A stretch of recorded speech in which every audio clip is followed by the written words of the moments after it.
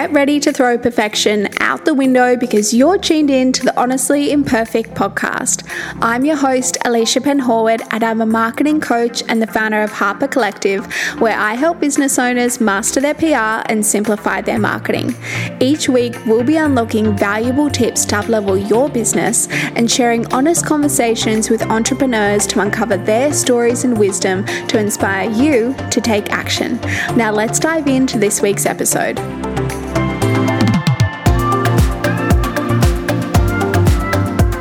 Hey, welcome back to a brand new episode of the Honestly Imperfect podcast. Today we're jamming on all things comparison and how it can impact not only you, but your business too. We've all been there. You're relaxing on the lounge after a long week, mindlessly scrolling through Instagram when, bam, an amazing photo pops up on your feed, and rather than just liking it and continuing to scroll, you decide to check out their profile. Then before you know it, you've totally overanalyzed everything that they post, thought of a million reasons why you're not doing enough, and you're so deep in the comparison trap that you just can't find your way back out. Sound familiar? To be totally honest with you, I haven't met one person in business who hasn't experienced this feeling before, which makes you realize that even the person you've been comparing yourself to likely compares themselves to others too. So how do you crawl your way back out of the comparison trap and realign with your true north? I'm about to answer all of that and more in this very episode.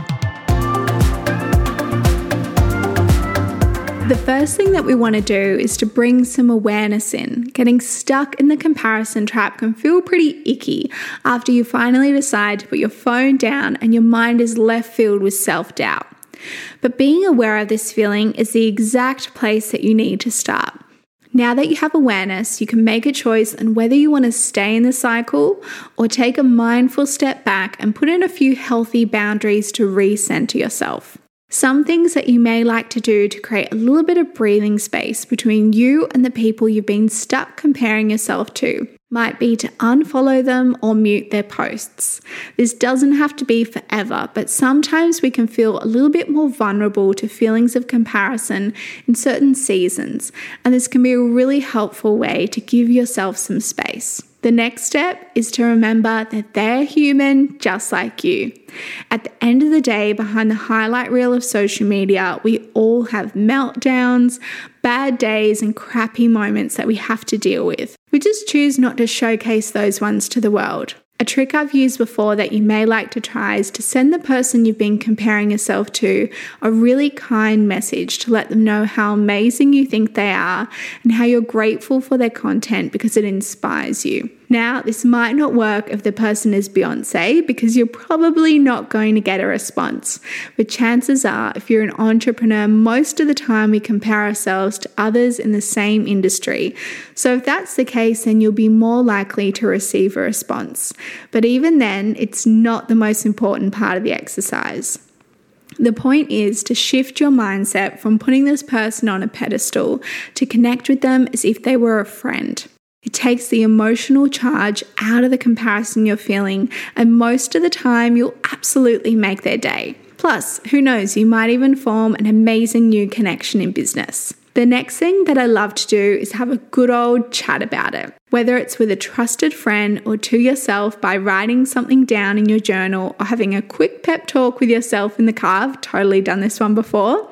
By saying things out loud, it really helps us get out of our heads and create a fresh perspective.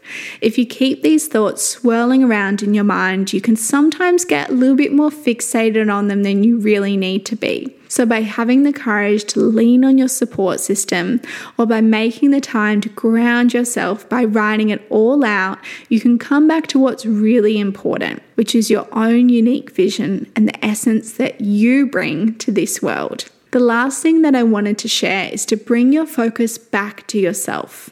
When we focus so much on what others are doing, we miss the opportunity to celebrate ourselves and how far we've actually come. Next time you feel the urge to get sucked back into the comparison cycle and give energy to things that make you feel uninspired and unmotivated, I want to challenge you to do something different. I want you to pull out the notes in your phone and write a list of 5 things that you want to celebrate about yourself. You might like to think back to the very beginning of your journey and look at how far you've come. Or you might like to celebrate some recent milestones that you've achieved. Where our attention goes, our energy flows. And by celebrating your own wins, you're going to feel way better about yourself. And you're not going to waste hours measuring your own success to what you perceive others' success to be. As always, in my solo episodes, I'll leave you with your honestly imperfect reminder, which is that in this big world of over 7.8 billion people,